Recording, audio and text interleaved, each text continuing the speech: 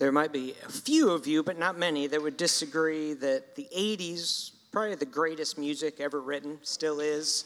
I hear some of you would agree with me, but so when I was in the 80s, there was I could go through, and you wouldn't want me to sing any of it, but I love the 80s song. But one of the people I didn't like was Prince.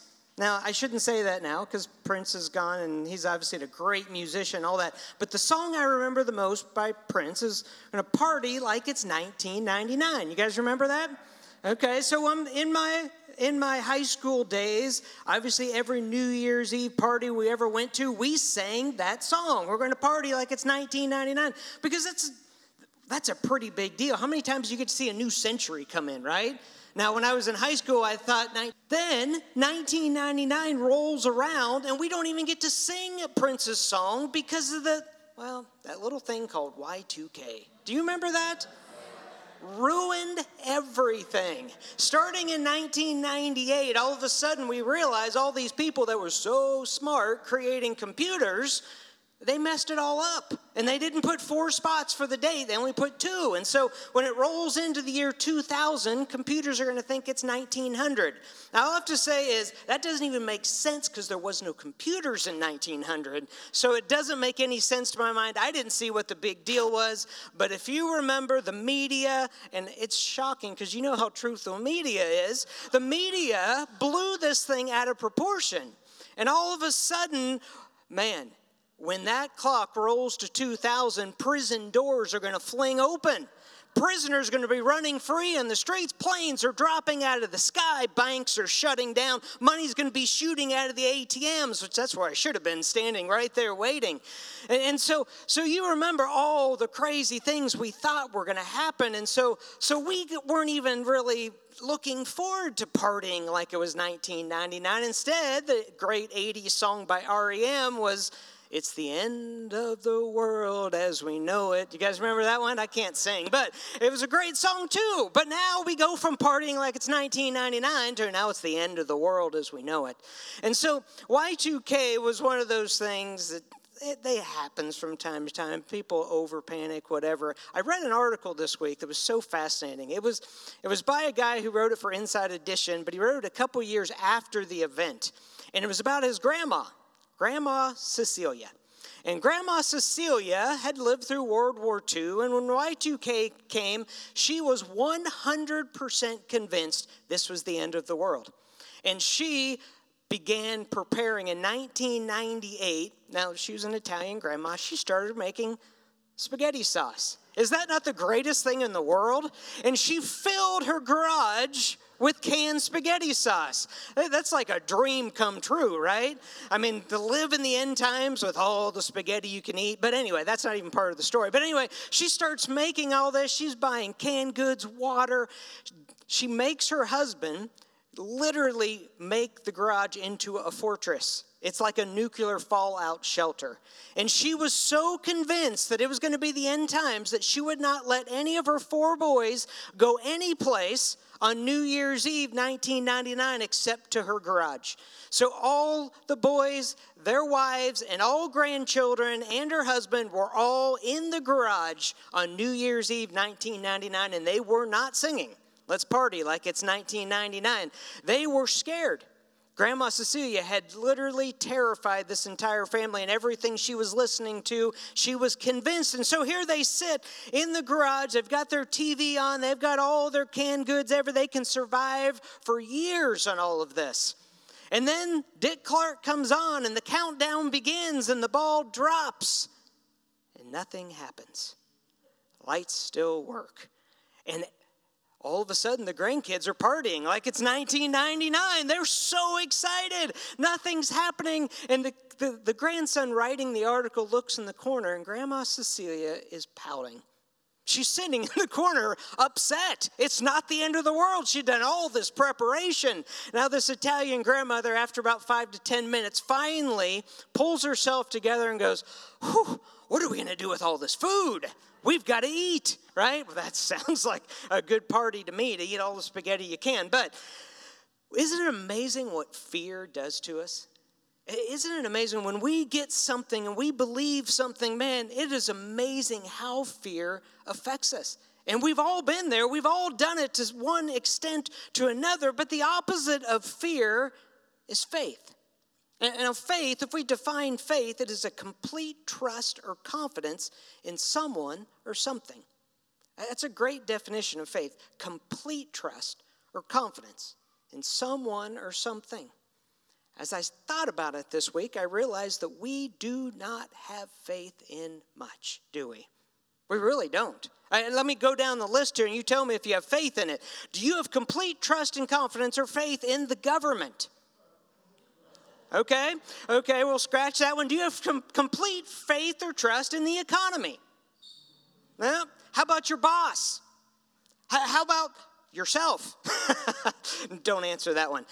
Complete faith or trust even in yourself. Now, you can list off all kinds of stuff. We have very little faith in not much, right? I mean, we have faith in not much.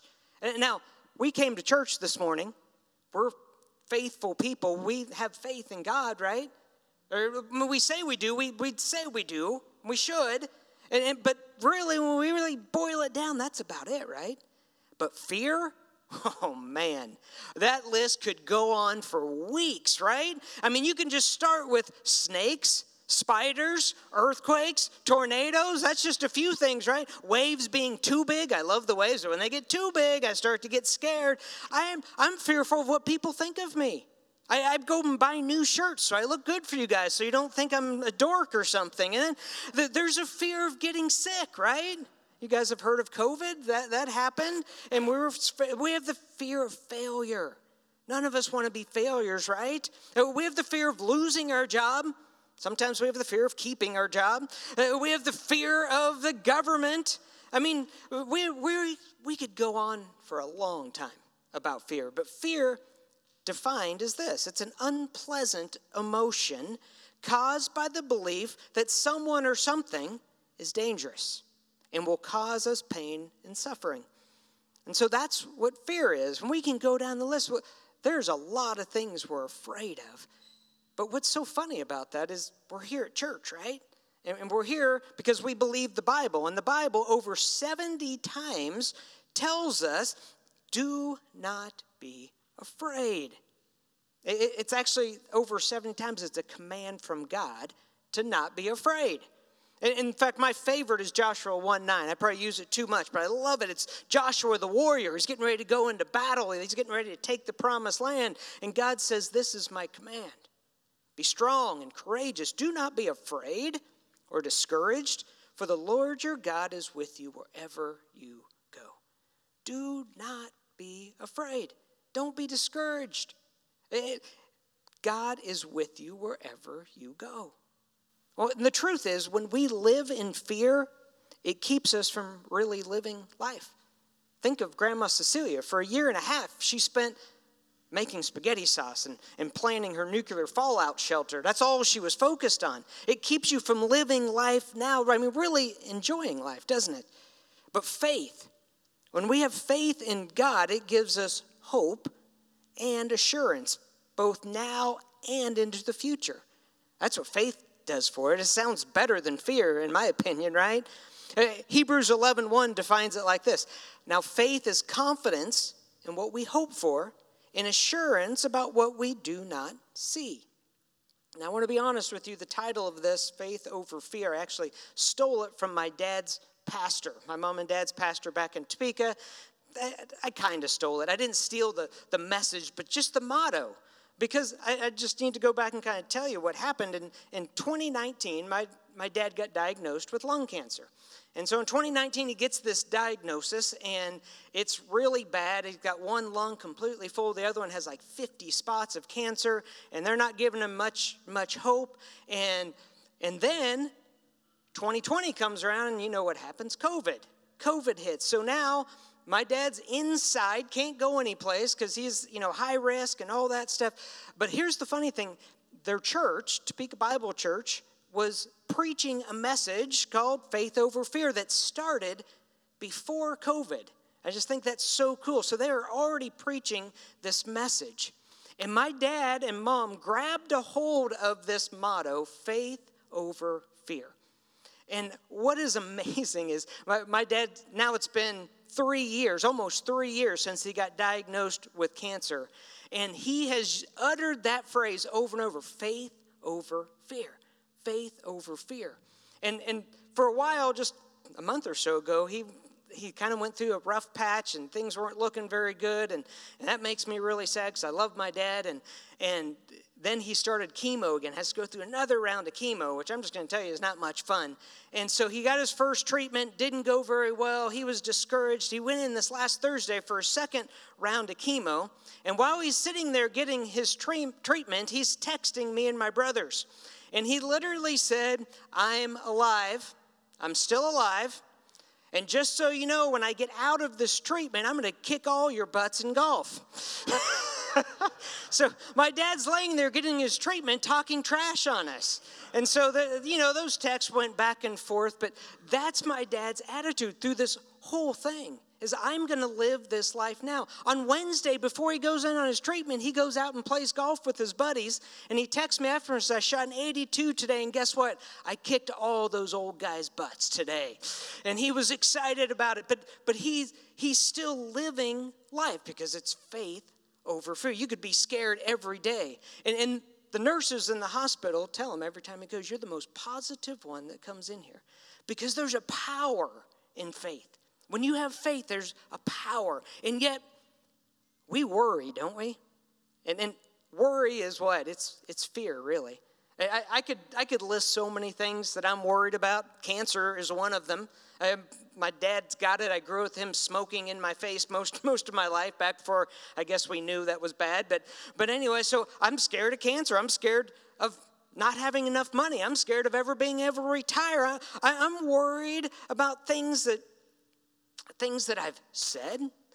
I worry about things that I have, because now I have to take care of them. I'm worried about things I don't have. I'm worried about things I have to do this next week, and I'm also worried about things I forgot to do last week. You guys probably are kind of on that same realm, right? We're worried about our health. Some of us are worried about being alone.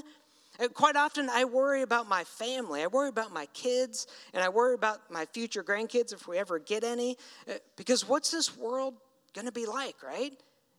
We all think, oh man, it's just going to keep getting worse, right? Well, because we worry. We worry about this, we worry about that. And then we live in a world today that all of us are, oh, this is a crazy world. Now, I believe every generation thought their generation was the craziest, but we're going, man, look at all this stuff. We have COVID. And then COVID's followed up with monkeypox. And I really don't want monkeypox. I don't even know what they are, but it sounds bad, right? And then there's gas prices. You should go to Kansas and tell people how much we pay for gas here. They think we're insane. They're like, how do you even live there? Like, well, that's actually the cheapest thing in California, but that doesn't matter. So there's gas prices. Inflation's what, 9-10%? It's like going up like crazy. And then there's politics, right? The other side is going to ruin our country. It's always the other side is going to ruin our country. It doesn't matter which side you're on. But we're worried about the government controlling us. We're worried about the government not controlling us enough. We just worry about everything. There's lots of stuff to be fearful of, right?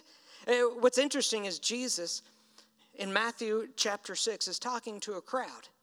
And he tells them, don't worry about these things. Now, if he was talking to us today, he'd have probably gone down that list that I just had. But to the people he's talking to, he says, don't worry about these things. Saying, what will we eat? What will we drink? What will we wear? These things dominate the thoughts of unbelievers, but your heavenly Father already knows all your needs. Seek the kingdom of God above all else and live righteously, and he will give you everything you need. Wow. So he's talking to this crowd about what you're going to eat, about if you're going to have clothes on tomorrow. We're worried about all this other stuff. But those are real fears, right? And he's saying you don't need to worry about that. Why? Because God is right here next to you, and all you have to do is seek him. That's your only responsibility. Put one foot in front of the other, take one day at a time, and seek the God that can actually do something about it. In Matthew chapter 14, Jesus and his disciples are out all day. They're preaching to this huge crowd. It says there's 5,000 men. That doesn't include women and children. So it's a huge crowd. And all day long, Jesus is teaching and healing and doing all this stuff. And the disciples, as the day gets later on, they start to worry, like you and I do. They start to worry that, oh man, this crowd, if we don't send them away now, they won't have anything to eat. We don't have anything to feed them. They might get angry at us. So they go to Jesus, pull him aside and say, hey, Jesus, you know what? We should probably send them away now. We can't feed them. Send them into the towns. Then we don't have to worry about it. And Jesus goes, no, we don't need to do that. Well, why don't you feed them? And they're like, well, Jesus, come on. You know we can't feed them. Let's quit joking around. Let's get them out of here. And he goes, no. What do you have? And they're like, well, we'd actually scrounge some stuff up. We have 5 loaves of bread and 2 fish. But obviously, Jesus, that's not going to feed them. But Jesus' response is, well, just give that to me. And if you've gone to church long enough, you know the story. He begins to break it apart. He prays over it, and pretty soon he feeds over 5,000 people. And what I love about this story is that the disciples were so worried, and Jesus literally it's not mocking, but just says, hey, will you go ahead and feed them? In this way, so they know they can't do it. Jesus asked them the question, so they'll verify, we can't do it, Jesus. And he says, well, give me what you have. They give him just a little bit that he has, and guess who does it? Jesus feeds the 5,000 people. And everyone is fed that day. The disciples were trying to control the situation instead of having faith in Jesus. Faith is a complete trust or confidence in someone or something. And honestly, when we live in fear, it keeps us from living life. It kept the disciples from enjoying the moment.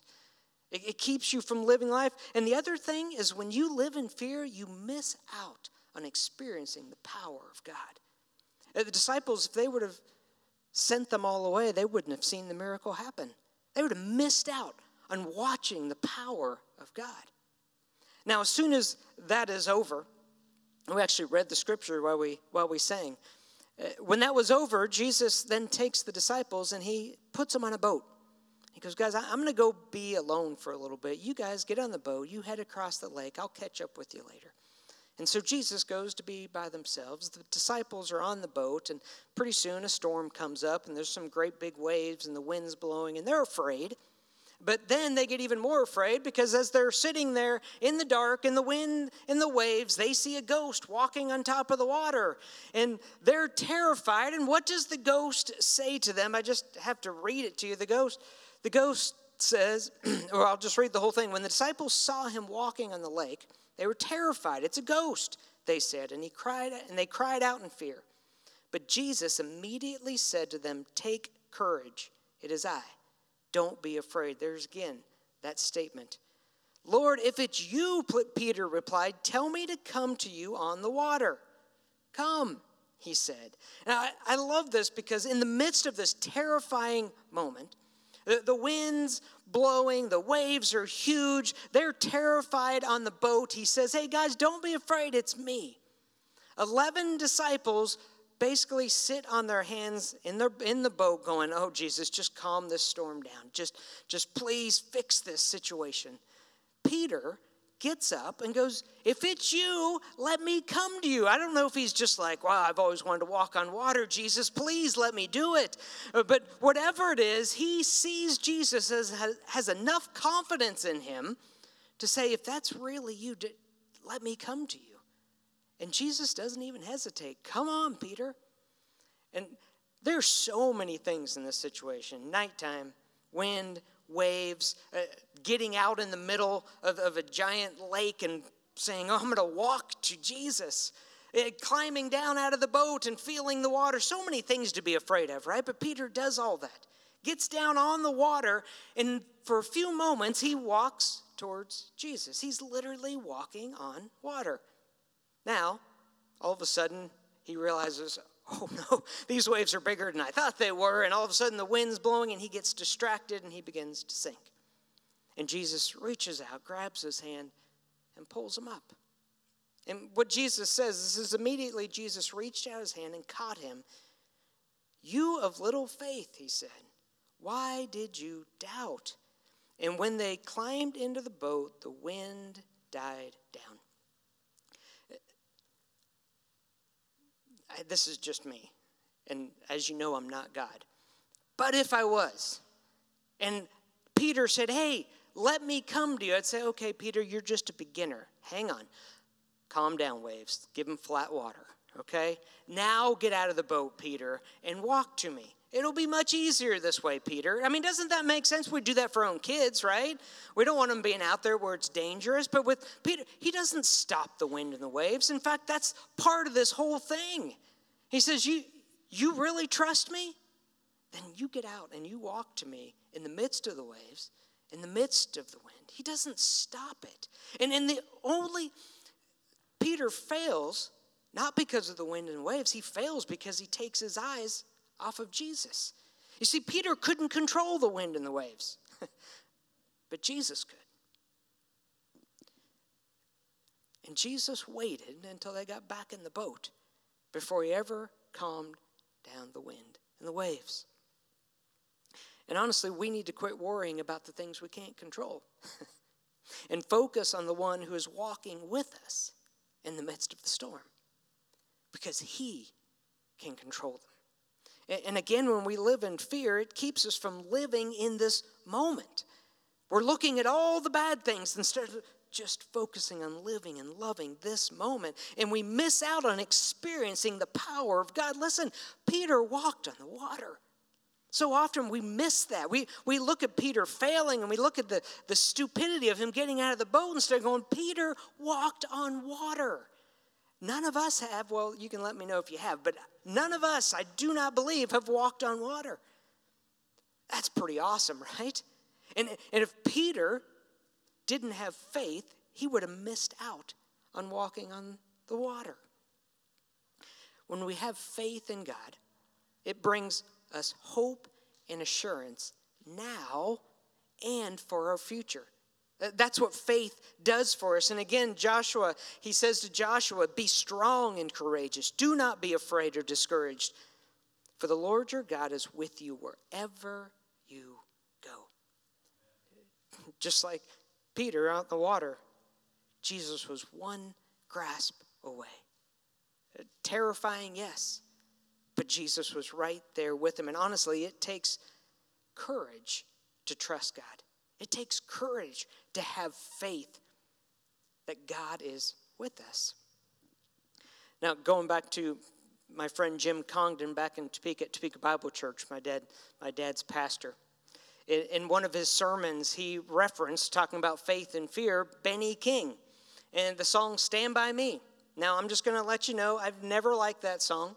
I think it belongs in every chick flick, ever made in the movies, and that's fine. So I just one of those songs that you hear it, everyone knows it, but I never listened to the words. It was just one of those songs. Well, he reads the words, and I'm like, wait, stop. It says that in that song? That's so cool. So here, I just want to read to you the words of Benny King when he wrote the song "Stand By Me." He says, "When the night has come and the land is dark and the moon is the only light we'll see, no, I won't be afraid. No, I won't be afraid. Just as long as you stand by me." Then he says, "If the sky that we look upon should tumble and fall, or the mountains should crumble to the sea, I won't cry. I won't cry. I won't shed a tear, just as long as you stand by me." Now, I know Benny King wrote that for some girl that he was in love with, but I'm just going to say that fits perfectly. Faith over fear. Why would we be afraid? Why would a computer virus make us afraid? Why would a virus that can make us physically sick make us afraid when the God of the universe, who created us and created the universe, is standing next to us? Why are we afraid? And the only one that we should have faith in is right next to us. This week, I could not get a picture out of my mind. It's always been this way ever since I became a Christian. There's the picture right there. And so I've always looked at this picture. It hangs in the basement of my parents' house. That's my dad. This is 34 years ago, people. That's my dad, the coach. That's me, the quarterback, right there, back in 1988. But I've always looked at that picture, and that's my image of what we're talking about. That is God standing next to me. Now, I know it's my dad, but when I picture God standing next to me, when I picture Jesus reaching down in the water, I picture this right here. Because you can take this, but you can say whatever you want about it, but I loved playing football for my dad. And right here, he's telling me a play, so I can go in and run the play. And then he would tell me another play. He didn't play the game for me. He just was there. Even from the time I was 5 years old, when I started playing sports, my dad was always there. He was always on the sidelines. My mom and dad are at everything. And whether I won or lost or got hurt or whatever, when I looked at the sidelines, my mom and dad were there. And when I look at this, I go, that's it. Now we can't necessarily see God, but I just picture God with his hand on my shoulder, saying, you got this. And he's always cheering for us. And he's always encouraging us. And he's always saying, I am right here. You can trust me every step of the way. Now, this is my picture. I go to it. And if you don't, not everyone had a dad like me, I get that. You're welcome to steal this picture for your mind if you want to. But I look at this and I think, honestly, there is nothing in hell that can stop me, because my God is standing next to me.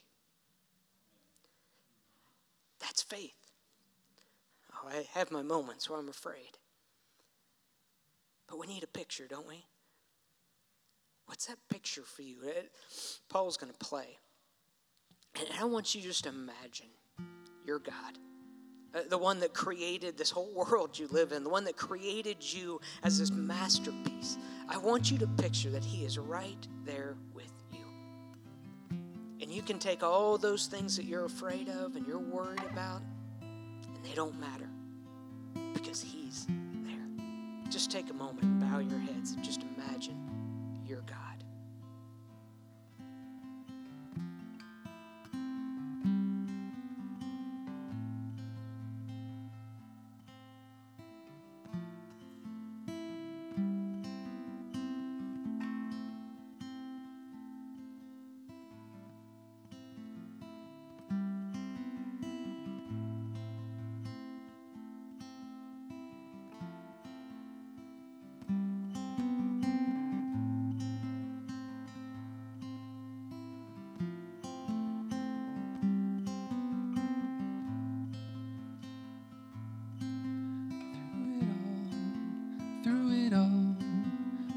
Eyes are on you. Through it all, it is well. Through it all, my eyes are on you, and it is well.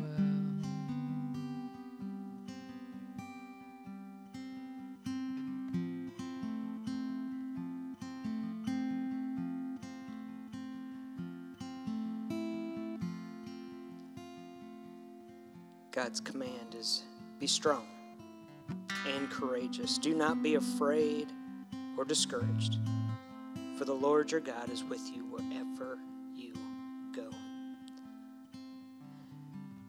We thank you for that promise. Lord, we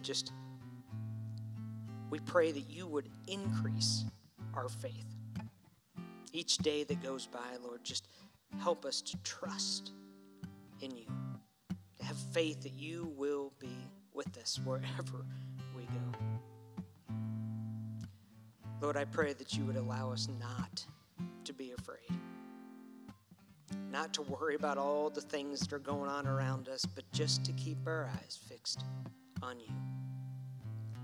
Lord, we love you and we pray this all. In the name of your Son, Jesus. Amen. Amen. Thank you so much for being here. I hope you have an amazing week, and you are dismissed.